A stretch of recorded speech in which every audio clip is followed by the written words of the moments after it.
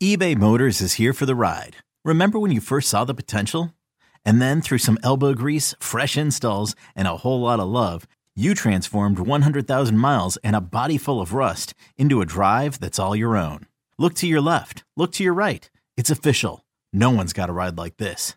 There's nothing else that sounds like, feels like, or looks like the set of wheels in your garage. With over 122 million parts, you can make sure your number one ride or die stays running smoothly. So there's no limit to how far you can take it. Brake kits, turbochargers, engines, exhaust kits, roof racks, LED headlights, bumpers, whatever your baby needs, eBay Motors has it. And with eBay Guaranteed Fit, it's guaranteed to fit your ride the first time, every time, or your money back. Plus at these prices, well, you're burning rubber, not cash. Keep your ride or die alive at ebaymotors.com. Eligible items only. Exclusions apply. This episode is brought to you by Progressive Insurance. Whether you love true crime or comedy, celebrity interviews or news, you call the shots on what's in your podcast queue. And guess what? Now you can call them on your auto insurance too with the Name Your Price tool from Progressive. It works just the way it sounds. You tell Progressive how much you want to pay for car insurance, and they'll show you coverage options that fit your budget. Get your quote today at Progressive.com to join the over 28 million drivers who trust Progressive. Progressive Casualty Insurance Company and Affiliates.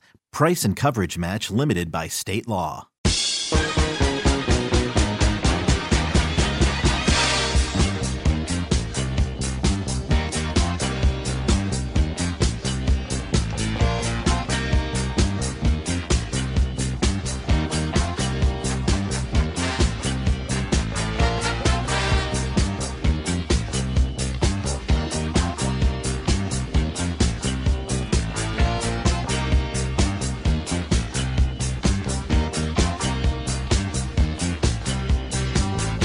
Welcome in. It's the Castle Lane Spare Time Bowling Show. Steve Sparky Pfeiffer along with Phil Brylow.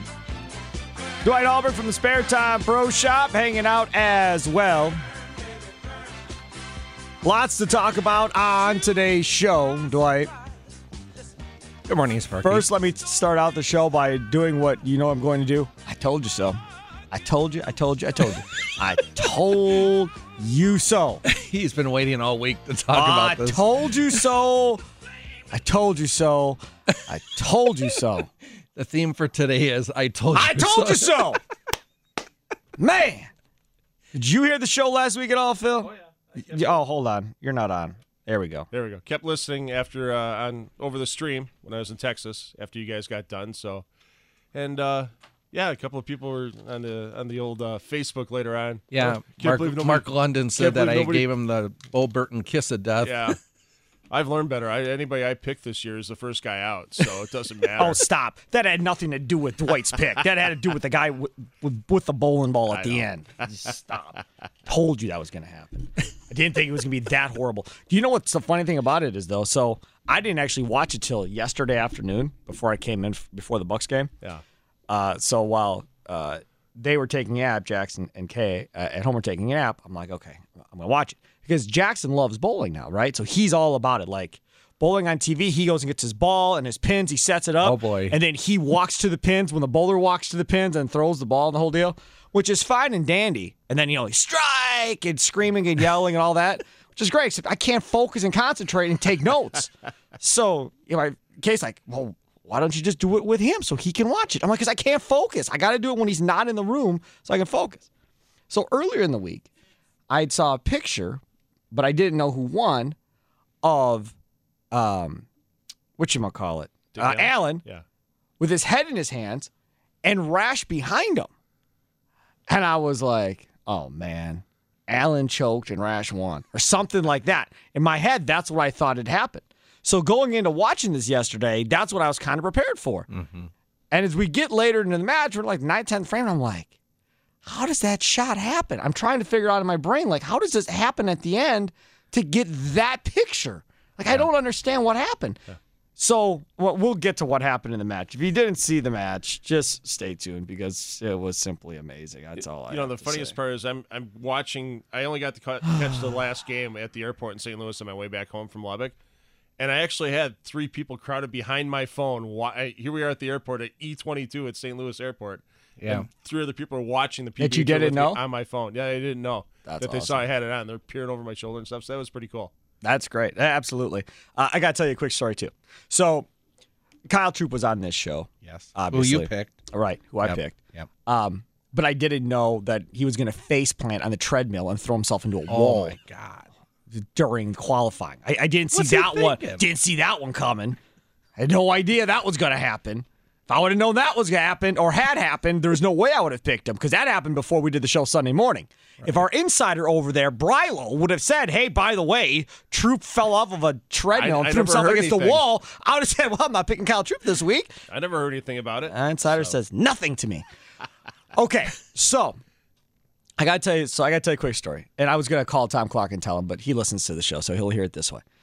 So Rami Makaloff, who used to work here, no longer obviously works here at the big show during the week. Baby Tausch replaced him if you're just tuning in and you're new to the station from 2 to 6. So Rami took a job at what was 1500 ESPN in Minneapolis, which is now Score North. They rebranded the station. So that's where he is now. So he's on with 2 other guys that have been established there for a long time. Phil Mackey, who's been around 100 years, and Judd Zulgad, who's been a great reporter for a long time too, and he's been around 100 years. Both of them have been around. So it's those 2 guys, and now they've put Rami into the mix, so it's now those 3.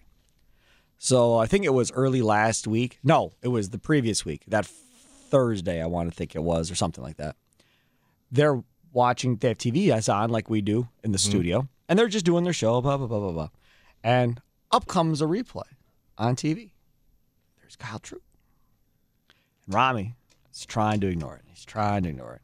And finally, Mackey can't ignore it anymore and stops the conversation of what they were talking about to talk about this dude on TV with this huge fro who keeps picking at it or whatever the case may be, and he's a bowler. Yeah. And they go on and do this like 5 or 10 minutes on the PBA, the tour, whatever, blah, blah, blah, blah, blah. I forgot what the topic was that Rami turned it into or whatever. So the only reason I know this is because I had saw somebody tweet like the next day at Rami something about Troop. I texted him like, you were talking about Kyle Troop? And he told me what happened then. And he's like, crazy thing is, I'm thinking maybe we should get him on the show. Do you have any contacts? And I was like, yeah.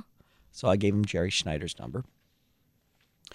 So he gets a hold of Jerry. That was, I don't know, 10:30, 11 o'clock, whatever it was in the morning. And Jerry booked him for like 5:30 that afternoon from when he called him right away. So they got him on the show. They love Kyle Troop so much, they're thinking about making him a weekly guest on the show going forward. Beautiful. Now, see, why did that happen? Because Fox Sports 1 had a replay on in the middle of the day. They had that channel on, Fox Sports 1 North or whatever it is up in Minneapolis. It just happened to come on TV, and now they get an interview in a city where I'm sure nobody was probably talking about the PBA Tour, Minneapolis, and now these guys are talking about maybe making it a thing. So when I hear the Kyle Troop story, who do I call? Rami. I'm like, dude, you got to hear what Kyle Troop did. He's like, oh, I'm so talking about this on there. Is there any video? And I'm like, I don't think there's video. He's like, oh, I'm going to have to get him back on and talk about this. That's pretty funny. So that's how this Fox deal is huge. Because I guarantee you, on my life, other places in the country, when he was up there bowling, people were talking about it. And this week, when it replays again, and he's up there again, people are going to be talking about it again. Well, yeah, he's on the Chris Paul today as well. Perfect. And he was on TMZ Sports last week as well, picking out the fro when he struck in the second frame of the opening game. Everybody's eating it up. It's the personalities that the PBA needs to spread things out, and he's one of the best ones out there. Yep. Sparky's got to get him, marketing more stuff out of his trailer in the parking lot of the we bowling kept center. talking about that last year when we had him on. He's going to be, I'll tell you this right now. Now, he's got to win consistently, but if he wins, he'll be the guy that replaces Pete Weber on this tour. I was just going to say, the face of the PBA. It's going to be him, but he's got to win. Is it the outfits? Is it the fro? Is it the air pick? It's everything. The air pick made me just crack up laughing. It's everything. So every time he gets a messenger, he does the air pick or the pick? Right. I mean, it's music. It's everything. Music. It's Team Fish. It's everything that goes along with it. But you're right. The marketing side, they need to help him. Yeah. Because he doesn't know what he's doing. But if they gets him some help to be able to help market him a little bit more and put him out there, like Pete Weber was masterful in being able to get his brand out there and do it himself. Belmonte, created his own brand. Yep. There's no reason why Kyle Troup can't create his own brand. Why can't he have his own jerseys that people can buy and his own pants that people can buy and sell the outfits online? Well, they do, but nobody knows about them. Okay, well, we go back to marketing I still think it would be great if he had a set of young fans in the crowd with big afros on, big fros on. Yeah. I mean, you can do whatever. I'm just saying there's a lot that can go about it. Okay, so let's get to the Lubbock Sports Open. Coming up, Carmen Salvino in 27 minutes. So Lubbock Sports Open. So for the people that are trying to understand this, I'm going to go to the dork on the show, Dwight, first. So thanks. The wolf pattern on the right, well, it's going to get real dorky at 9:35, so I'm just getting ahead of the curve. The wolf pattern on the right lane is 32 feet for the oil. Scorpion on the left lane is 42 feet. Right.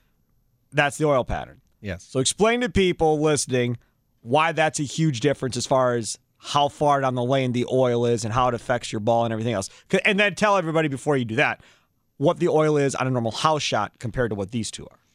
Oil on a normal house shot is going to be approximately 18 to 21 milliliters of oil at about 41 feet. It's dressed on the lane where the outside 10 boards are very dry and then the middle is very oily. On the tour, they use two different length patterns. So Chris Barnes talks about all the time when he's in the booth that you take the length of the pattern and you minus it by 31 feet. That is where the ball must be at the exit point of the pattern. So obviously if you take 32 minus 31, that means at 32 feet, the ball should be around first board, second boards. That's why you saw so many guys outside on the course. Scorpion plays much longer and much heavier oil, and that's why you saw the guys playing more inside on that pattern. And sucking. Yes. Okay, so that's what it was. Left lane just killed people. I felt like I was watching the U.S. Open for golf in the left lane. I really did. They put a shot out there that nobody could figure out. And if you looked at it didn't show up that much of the blue because the overall pattern was so short, but there was a real heavy concentration on the outside 5 boards on each side of the lane on that Scorpion pattern. They kind of made it like how the Shark was a few years ago. Yeah. When they had that on TV, you could see how well defined the out of bounds was. Wasn't as defined on the Scorpion, but you could see it, and that's why you saw a couple of shots get leaked left on that, and or leaked right, and they never came back. Yeah, it looked to me watching the show that it's like the lighting above the lanes looked real dark this week, like the lighting in the house. I know they've changed the lighting they use. They've gone to more of an LED lighting, and sometimes it's just a matter of whatever bowling center. Sometimes, depending on where the support beams and everything else are, they have to adjust the angles of the lights and that type of thing. So, yeah, it did seem a little darker than past shows, but I thought it kind of, the crowd kind of shadowed it and stuff. I thought it kind of added a little more of the atmosphere. Okay, so let's talk about this. Rev rates, where it's in the geeky deal here, right? Rev rates. They made a point of pointing it out and circling it on the graphic. Yep. That Reinhold Page's rev rate in that first match was 100 less on the right lane than the left lane. Yep. Explain why, Phil. Just a delay of the ball hooking, really. The more revolutions you have in the ball, the earlier the ball is going to pick up friction. Later revolutions, the way Reinhold was releasing that ball was getting way past that 32-foot end of the pattern before it started making its break back. So by having fewer revolutions on it, the ball's not going to travel as far. Once it does start making the move, and it's going to delay the move getting into the pocket. Basically, it's called soft-handing it. Right, and he's doing that himself, correct, Phil? Right, yeah, that's all intentional. He did that all week long. So these guys are not only changing bowling balls from lane to lane, but a guy like Reinhold Page is also changing how he releases the ball on each lane to combat the two different patterns. Also, back in the middle 90s when this core technology really started to boom, and I was called over to USBC when they were on South 76, I did a ball test with Danny Speranza. We took a pancake weight block standard ball, and then we drilled up a big cord ball, and I was able to achieve 4 more revolutions on that big core ball rather than the pancake weight block ball. Really? So a lot of it's equipment, too. Yep. Okay. Reinhold Page and Troup are going back and forth. Troup just stinking on the left lane. Reinhold Page makes a ball change in the 7th frame. Ball with a little bit bigger hook. Strikes. Kyle Troup, desperate at this point in the 7th frame, because all he's been doing is sparing for the most part, changes the ball in the 9th frame and goes super high, leaves a 7 count.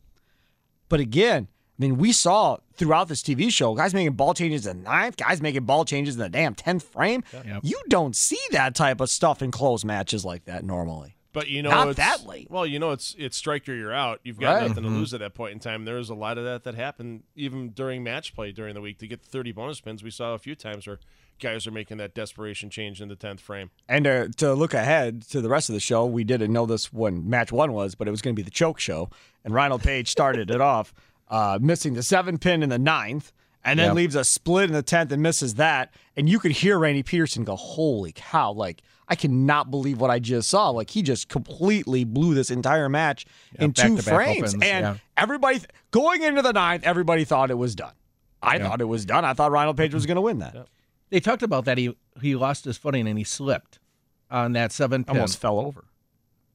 I didn't see it. What I think is they throw the ball so darn hard at the corner pins. Do they just lose a little bit of their timing trying to throw it so hard? I think that was more it than anything. I mean, when you're off balance at the line that many times or that much of the time, it's usually a timing issue. The one ball where he almost fell over, he threw a strike. Yeah. And it was on line, and he didn't think it was a good shot as he was falling over, and then when he got the strike. But then when Peterson went back and looked at it, he's like, that was right on line. Yeah, and there wasn't that much. I mean, there was one pair that I saw that had a footwork issue, and it wasn't Right, obviously that's what I was the TV going to pair. ask. Yeah, there was they one had pair that. where guys were having a footwork issue during match play early on Saturday morning, and they did, they just cleaned it, and it was fine it the rest of the day. synthetic approach house or wood?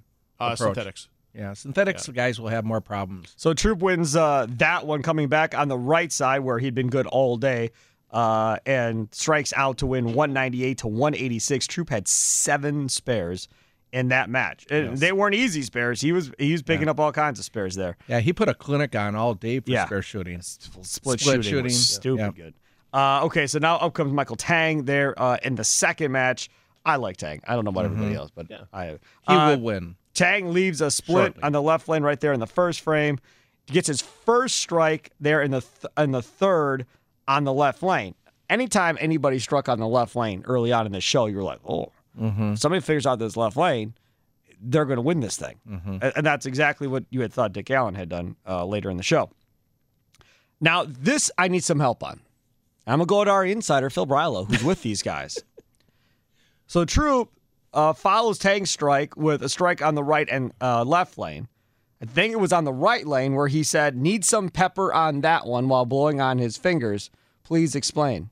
Just you need to hit up on it some more. You know you're going to need that ball to really get around the corner at that break point, especially in the left lane. So he wasn't referring to like eating fish or anything when he was blowing on his fingers and saying need some pepper on that one? So that's what I thought it was. Tang responds with 2 more strikes. Tang trips the 6th pin for a strike in the 6th on the right lane to give him 4 straight. 7th frame ball, way high, 6-count spare. Up comes Troop, leaves the 2-4-10 in the 8th, Dwight. That's not easy. No, it's not. Not on that pattern either. I don't care who you are. Picks it up. Tang comes back with a strike in the 8th. And I thought that was a huge ball. Because if there was going to be any momentum, it would have been coming off of that split. If Tang comes back and opens, it would have been over. But then he goes back in the left lane, wide right on the left lane, 7-count spare. Troop gets one of the luckier strikes I think I've seen. Light mixer strike in the 9th. Then he makes the ball change in the 10th on the left lane. Goes to that pink ball that he had. And then throws 2 strikes. The second ball, he trips the 9-pin. Strikes again to win 228, 215, and the Kyle Troop train continued to roll, Dwight. I also like the fact throughout the entire show that he had interaction with the kids that were in that front row with the parents. I love seeing the fact that the parents are getting their kids at the show and on TV and exposing them to the pro tour at an early age. I think it's great. Yeah, it was nice. I mean, it was nice during Saturday morning match play. Kids were in school all week, so Saturday morning match play, the stands were pretty crowded for Saturday morning, and a lot of it was probably about half the crowd was high school age bowlers, college age bowlers, and younger. On Saturday before the TV shows. So that was nice to see as well. And Troop was the only one to give the kids like a little high five between frames. It's all good stuff. All that fan interaction is good. All right, so Kyle Troop is through the first 2 matches. We are halfway through the TV show. Dick Allen versus Kyle Troop comes up next, and then it's Sean Rash against the winner of that match in the finale on TV. We'll talk about both those matches straight ahead. And don't forget, Carmen Salfino, bowling legend. I don't know why I did this. 9:35 for Carmen Salvino. I'm just joking. I love Carmen. That's up next.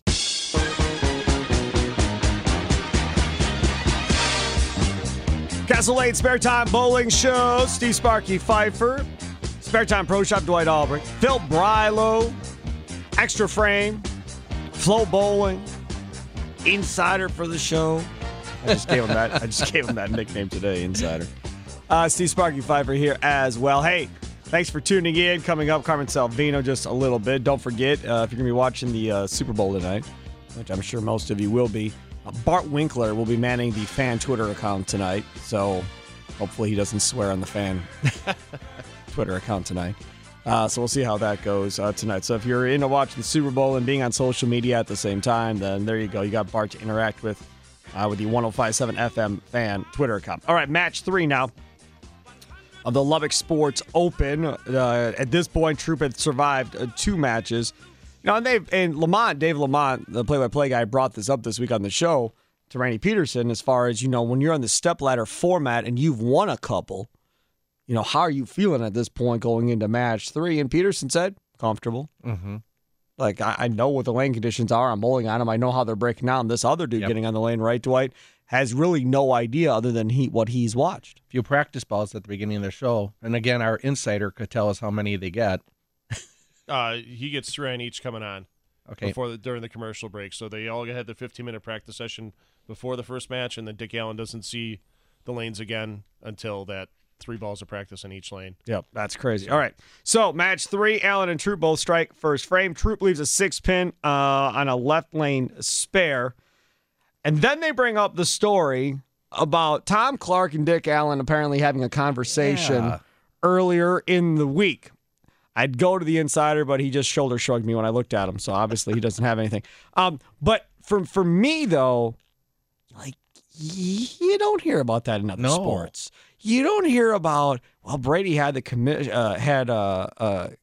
conversation with Commissioner Goodell and how he's all straightened out and playing way better. Right. Like, you just don't hear that type of stuff in team sports. I mean, pat on the back to Tom Clark, whatever he did. Like, maybe Dick was thinking, you know, maybe I should just, was he thinking, like, questioning whether or not he should be on the tour? Was he questioning, what was he? He was questioning himself in some way or form, and it sounds like Tom maybe was playing the psychologist in this deal to get him remotivated and going back in the right direction again. Yeah, it's Dick is a very unique personality, and he's, if you've ever seen his Facebook page, it's a lot of conspiracy theories sometimes and politics and that type of thing. So sometimes you wonder how much what Dick's doing off the lanes distracts him on the lanes. Yep.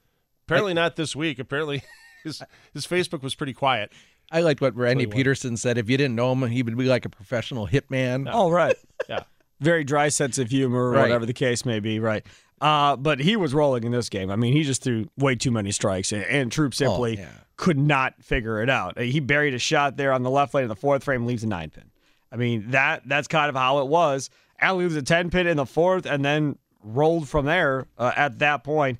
Troop makes another crazy spare there in the 7th, a 3, 4, 6, 7 spare. I mean, when was the last time you saw this type of spare shooting from a bowler on a TV show, making the type of splits he was making consistently throughout the day? Belmo at the Masters a couple years ago. Mm-hmm. Yeah, that's probably the last one. In a row. He was leaving some splits and just picking everything up. Yep, that was probably the one.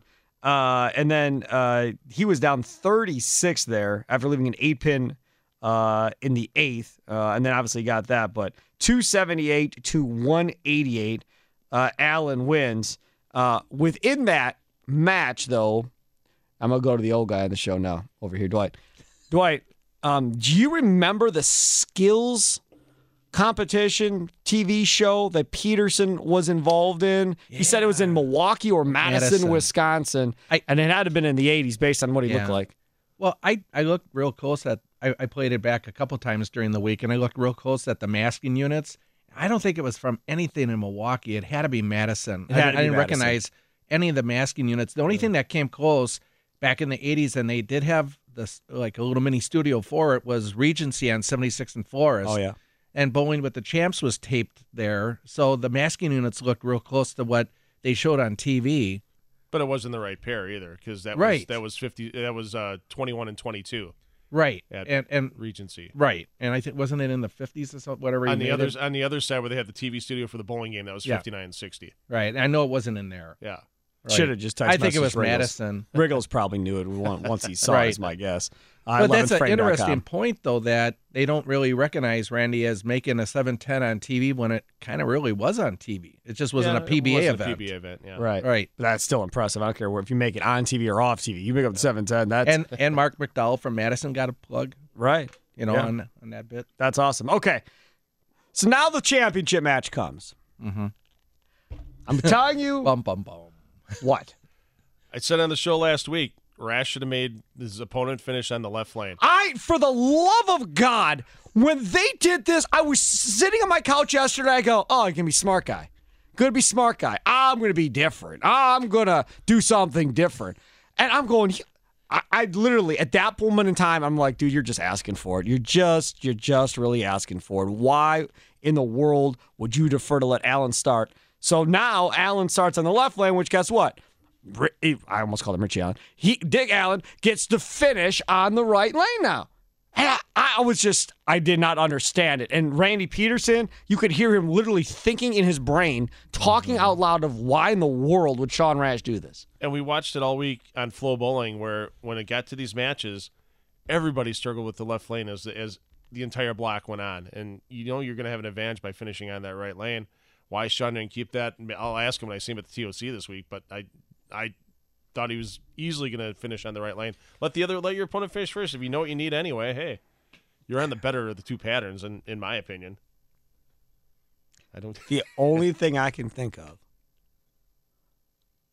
because if Allen starts first, that means he finishes last, right? Right. Mm-hmm. Rash didn't want to finish.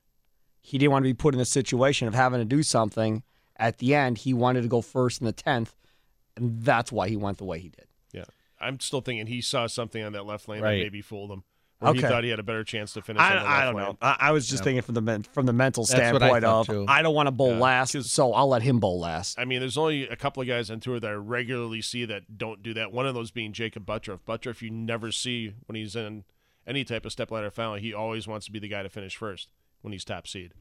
So that, and Sean, Sean's not the Put the kind of pressure guy on the other guy. Usually, Sean's not the kind of guy to usually shy away from a challenge. So it had to be something. He saw something in the left lane that he thought he was going to have a better chance of finishing the 10th on. I don't know. Didn't work. So Rash 4-10 split Almost. in the 5th. It was high, clearly, but then he misses both pins. Yeah. And again, at that point, you're like, it's not a big deal. But then you fast forward to the 7th, Allen leaves a 4-10 split, and Peterson is pointing out if he gets one, he still at least has a lead of one. If he misses both, then it changes the whole game. Yep. So he gets the one pin. He gets the lead by one. But then Randy also finishes up with it's a champ. When Lemon Right. asked him, he goes, "You got to go for it. It's a championship match. You need to get the momentum sure. your way." But Phil, if you look ahead, if Rash gets one of those pins, they're tied. Yes. How it played Rash out. is, They're going Rash to- is still up by one. If he gets that one pin? because he was working on a strike. No.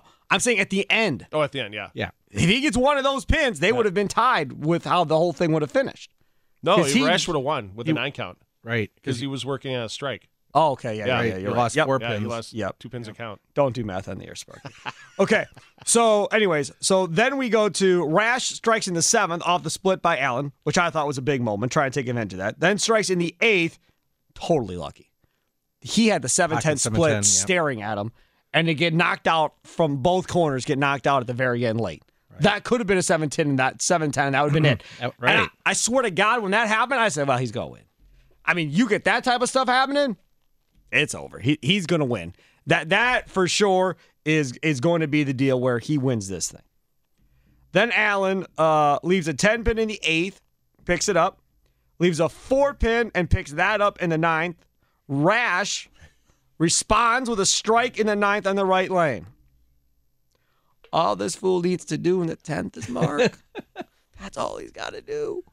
Just get a mark, Sean. You got this, buddy. Well, and watching that shot in the 8th frame, that Sean's ball reaction wasn't great. No. But he didn't change balls or anything. He just slightly changed his line. He's still half 10. He leaves the 10 pin. I still can't believe I watched it. He leaves the 10 pin. And I'm like, all right, Rash won. I have no idea where that picture came from. Like, Maybe it was an old picture they just put on Twitter. And he throws it and misses it. I was like, Allen's going to choke in the 10th. That must be what happens. He must choke when he comes up in the 10th. So at that point in time, watching this, I'm like, oh my God, dude, he just gave you the match and you're going to choke in the 10th now? Allen comes up. That was beyond stupid. That was luckier than the first strike I talked about earlier that Troop had, the light mixer. That ball, I'm not even sure how much, if it even touched the head pin all that much. It barely touched it, but it was as light as it could possibly get to get that strike. Well, it comes off the sideboard, hits the 4 pin, and then the head pin rolls up into the 2 pin. I mean, if he would have hit it a little more solid, that 2 pin would have been there. It was the craziest chain of events in the 10th frame I've ever seen on a PBA telecast. Just nuts. Yeah. Just nuts. So then he comes back, gets a second strike. That was without question. Right. Then needs 8. Needs 8 and throws an awful ball. Yeah, through the nose. Had the 7 pin there for a second. For a second. Or 10 had, pin. the 10 for a second. too, Yeah. Had 7 count for a second. Right. Knocked out, gets 8 to win. Come on, man. That was stupid. I mean, you can say whatever you want. That was a great TV show. It I mean, was. as far as drama and ball changes and things happening throughout the show, man, that was as good as it gets right there. And I think part of it's just because of the whole 2-pattern thing all week long. Once they got Cashers round and they had the left lane with the Scorpion and the right lane, that really made it interesting. And there's a couple more events coming up on the PBA Tour schedule in Indianapolis and Jonesboro coming up that it's going to be 2-pattern events again. And I'm looking forward to those TV shows because it's going to be tough. And again, folks, that was an extra frame event last year. And now you got it on FS1. Yeah. I mean, just to give you, I mean, people are going to forget, like, we didn't get all these live events Right. on TV before. And now you're going to get them. And if I'm a betting man, I bet after this year with the numbers they're going to draw with replays and everything else, sponsorship should blow up and they might be able to even start having some bigger purses maybe. That's what I'm thinking is going to happen. What I know is going to happen is Carmen Salvino's coming up next. And Dwight Albrecht is here. So Phil and I are going to go Check get it some out. breakfast, and we'll be back.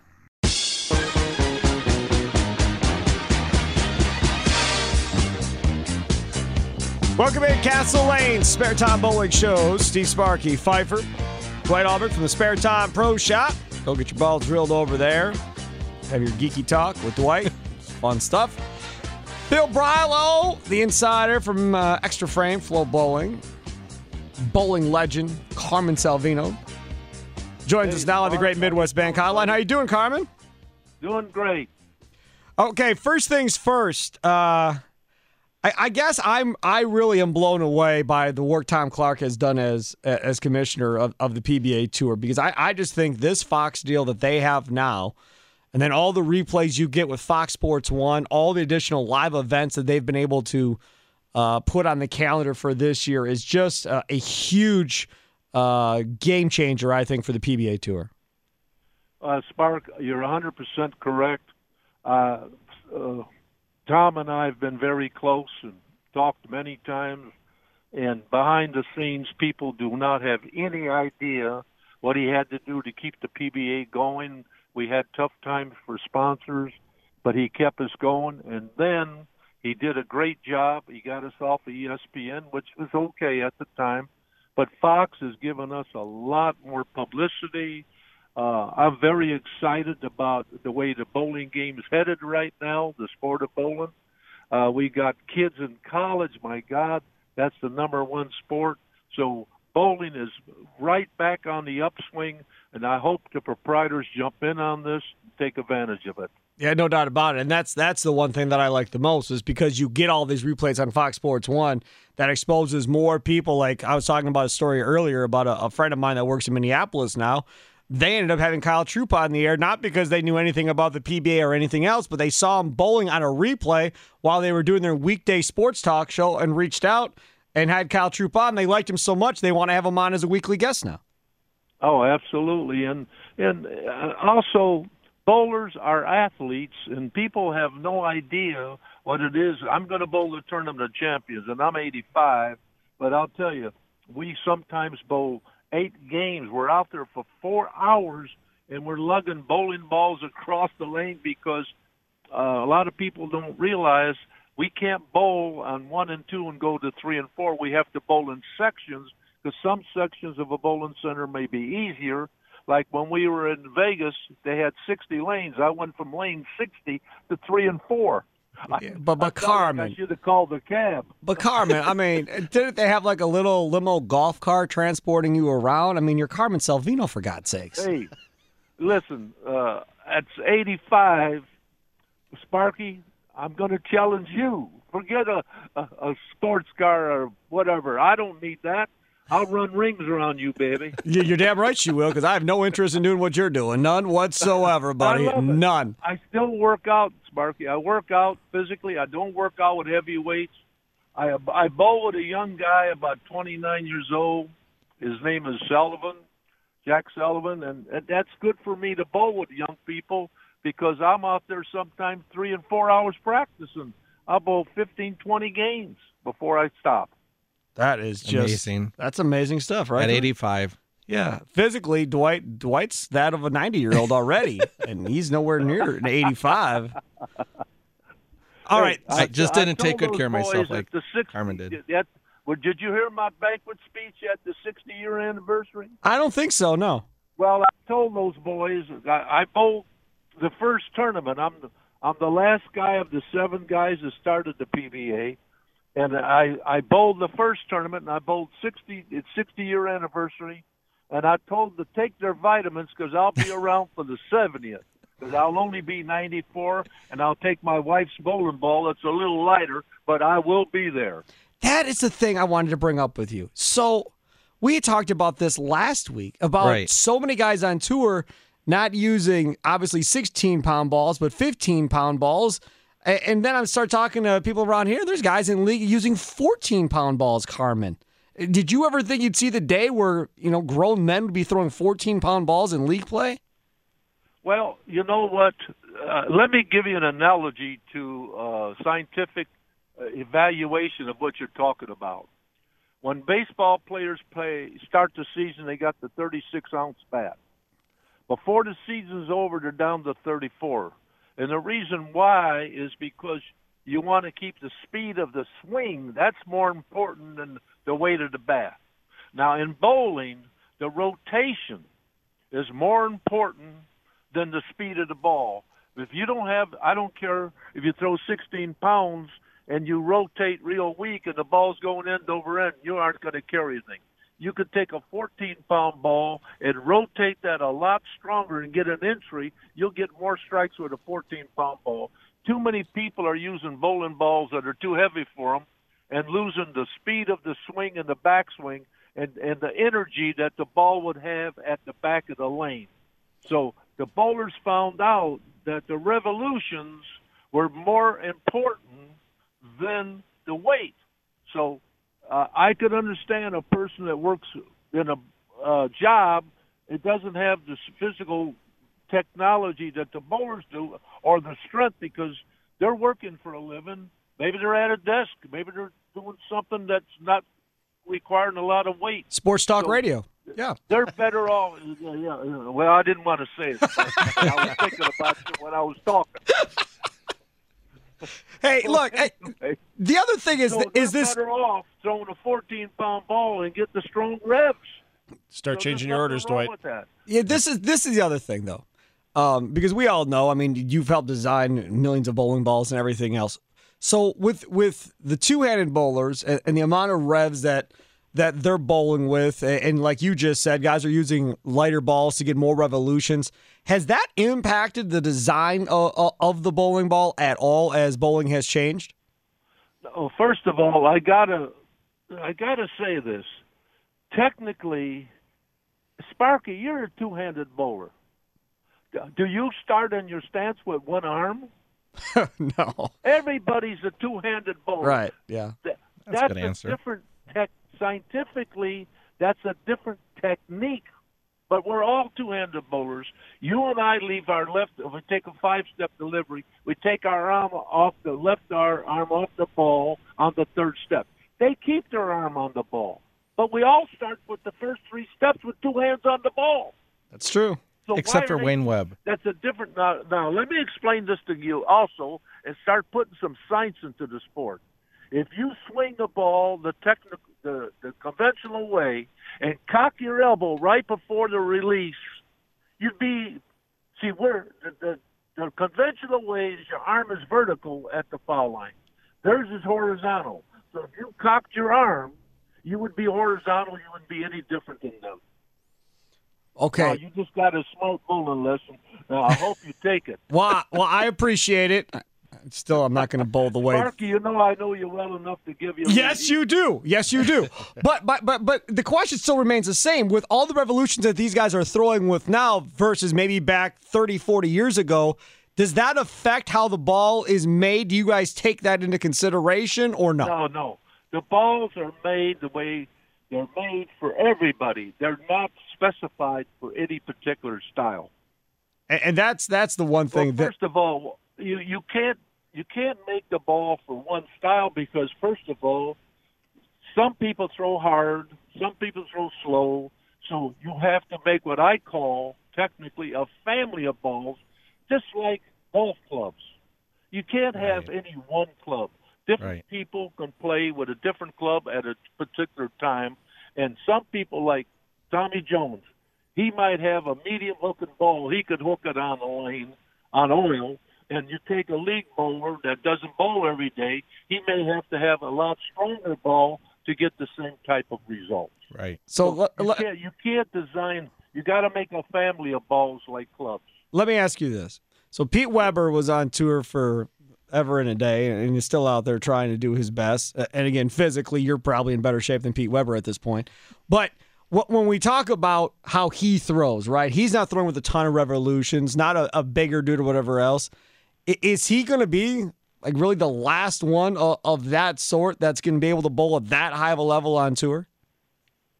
Pete Weber has got a gift, and in all sports, there's certain athletes that have gifts. And first of all, to reach the level that Pete or any great bowler like Belmonte or you name them, Errol Anthony, that's a gift from upstairs, and they're unique. And Petey Weber, if he would have trained, as far as I'm concerned, and I love little Petey, he's a great guy off the lanes. On the lanes, he tends to be a little spooky at times, but he's a great bowler. And if Petey would have trained, Petey could have possibly been the best bowler we ever had. That's just crazy. He's got that release. Yeah. Now, see, Petey throws the ball out of swing. Most guys throw the ball out of muscle. He lets the gravity work for him, and he gets through. If you watch his release at the end, he's got strong fingers on that ball. He's not throwing soft. It's just that he's so smooth, it tends to look soft. Because for me, I mean, I don't throw a big hook. I'm a small guy, as you know, kind of like Pete Weber to that same degree.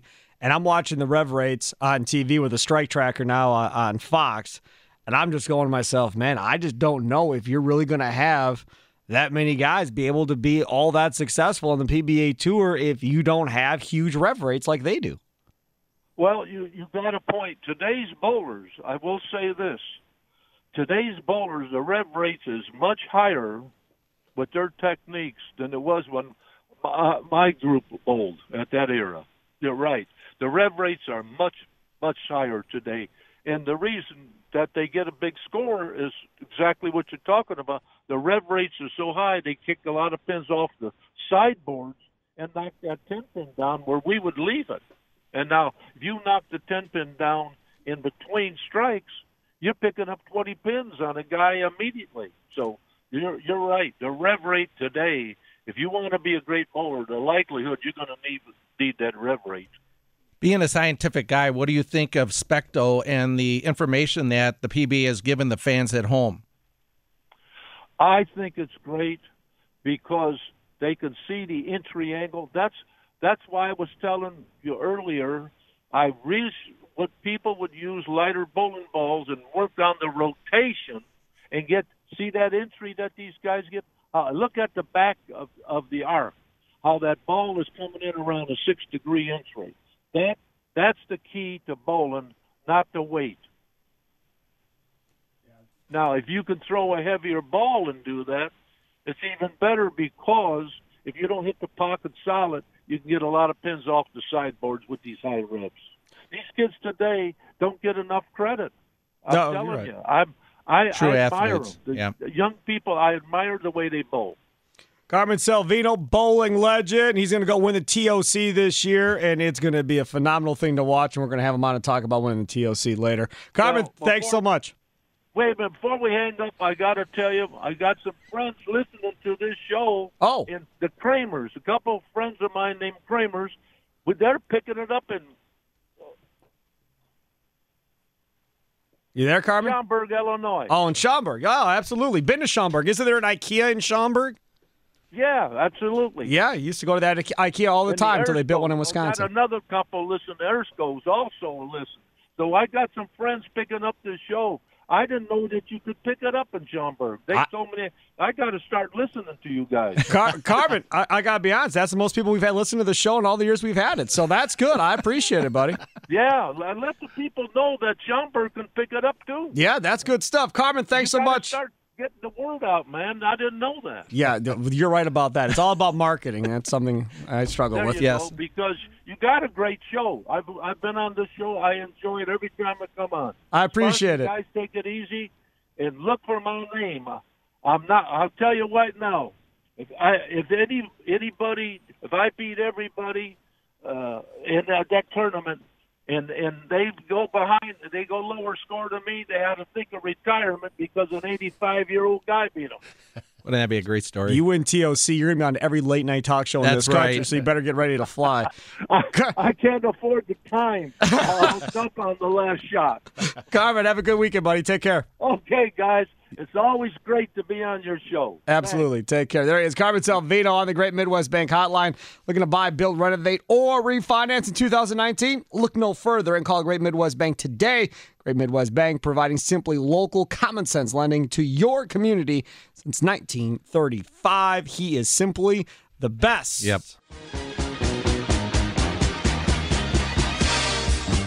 All right, Castle Lake Spare Time Bowling Show coming up today. It is the Chris Paul Celebrity Invitational coming up. 10th anniversary. They've been doing that damn show for 10 years. 10 years. Holy cow.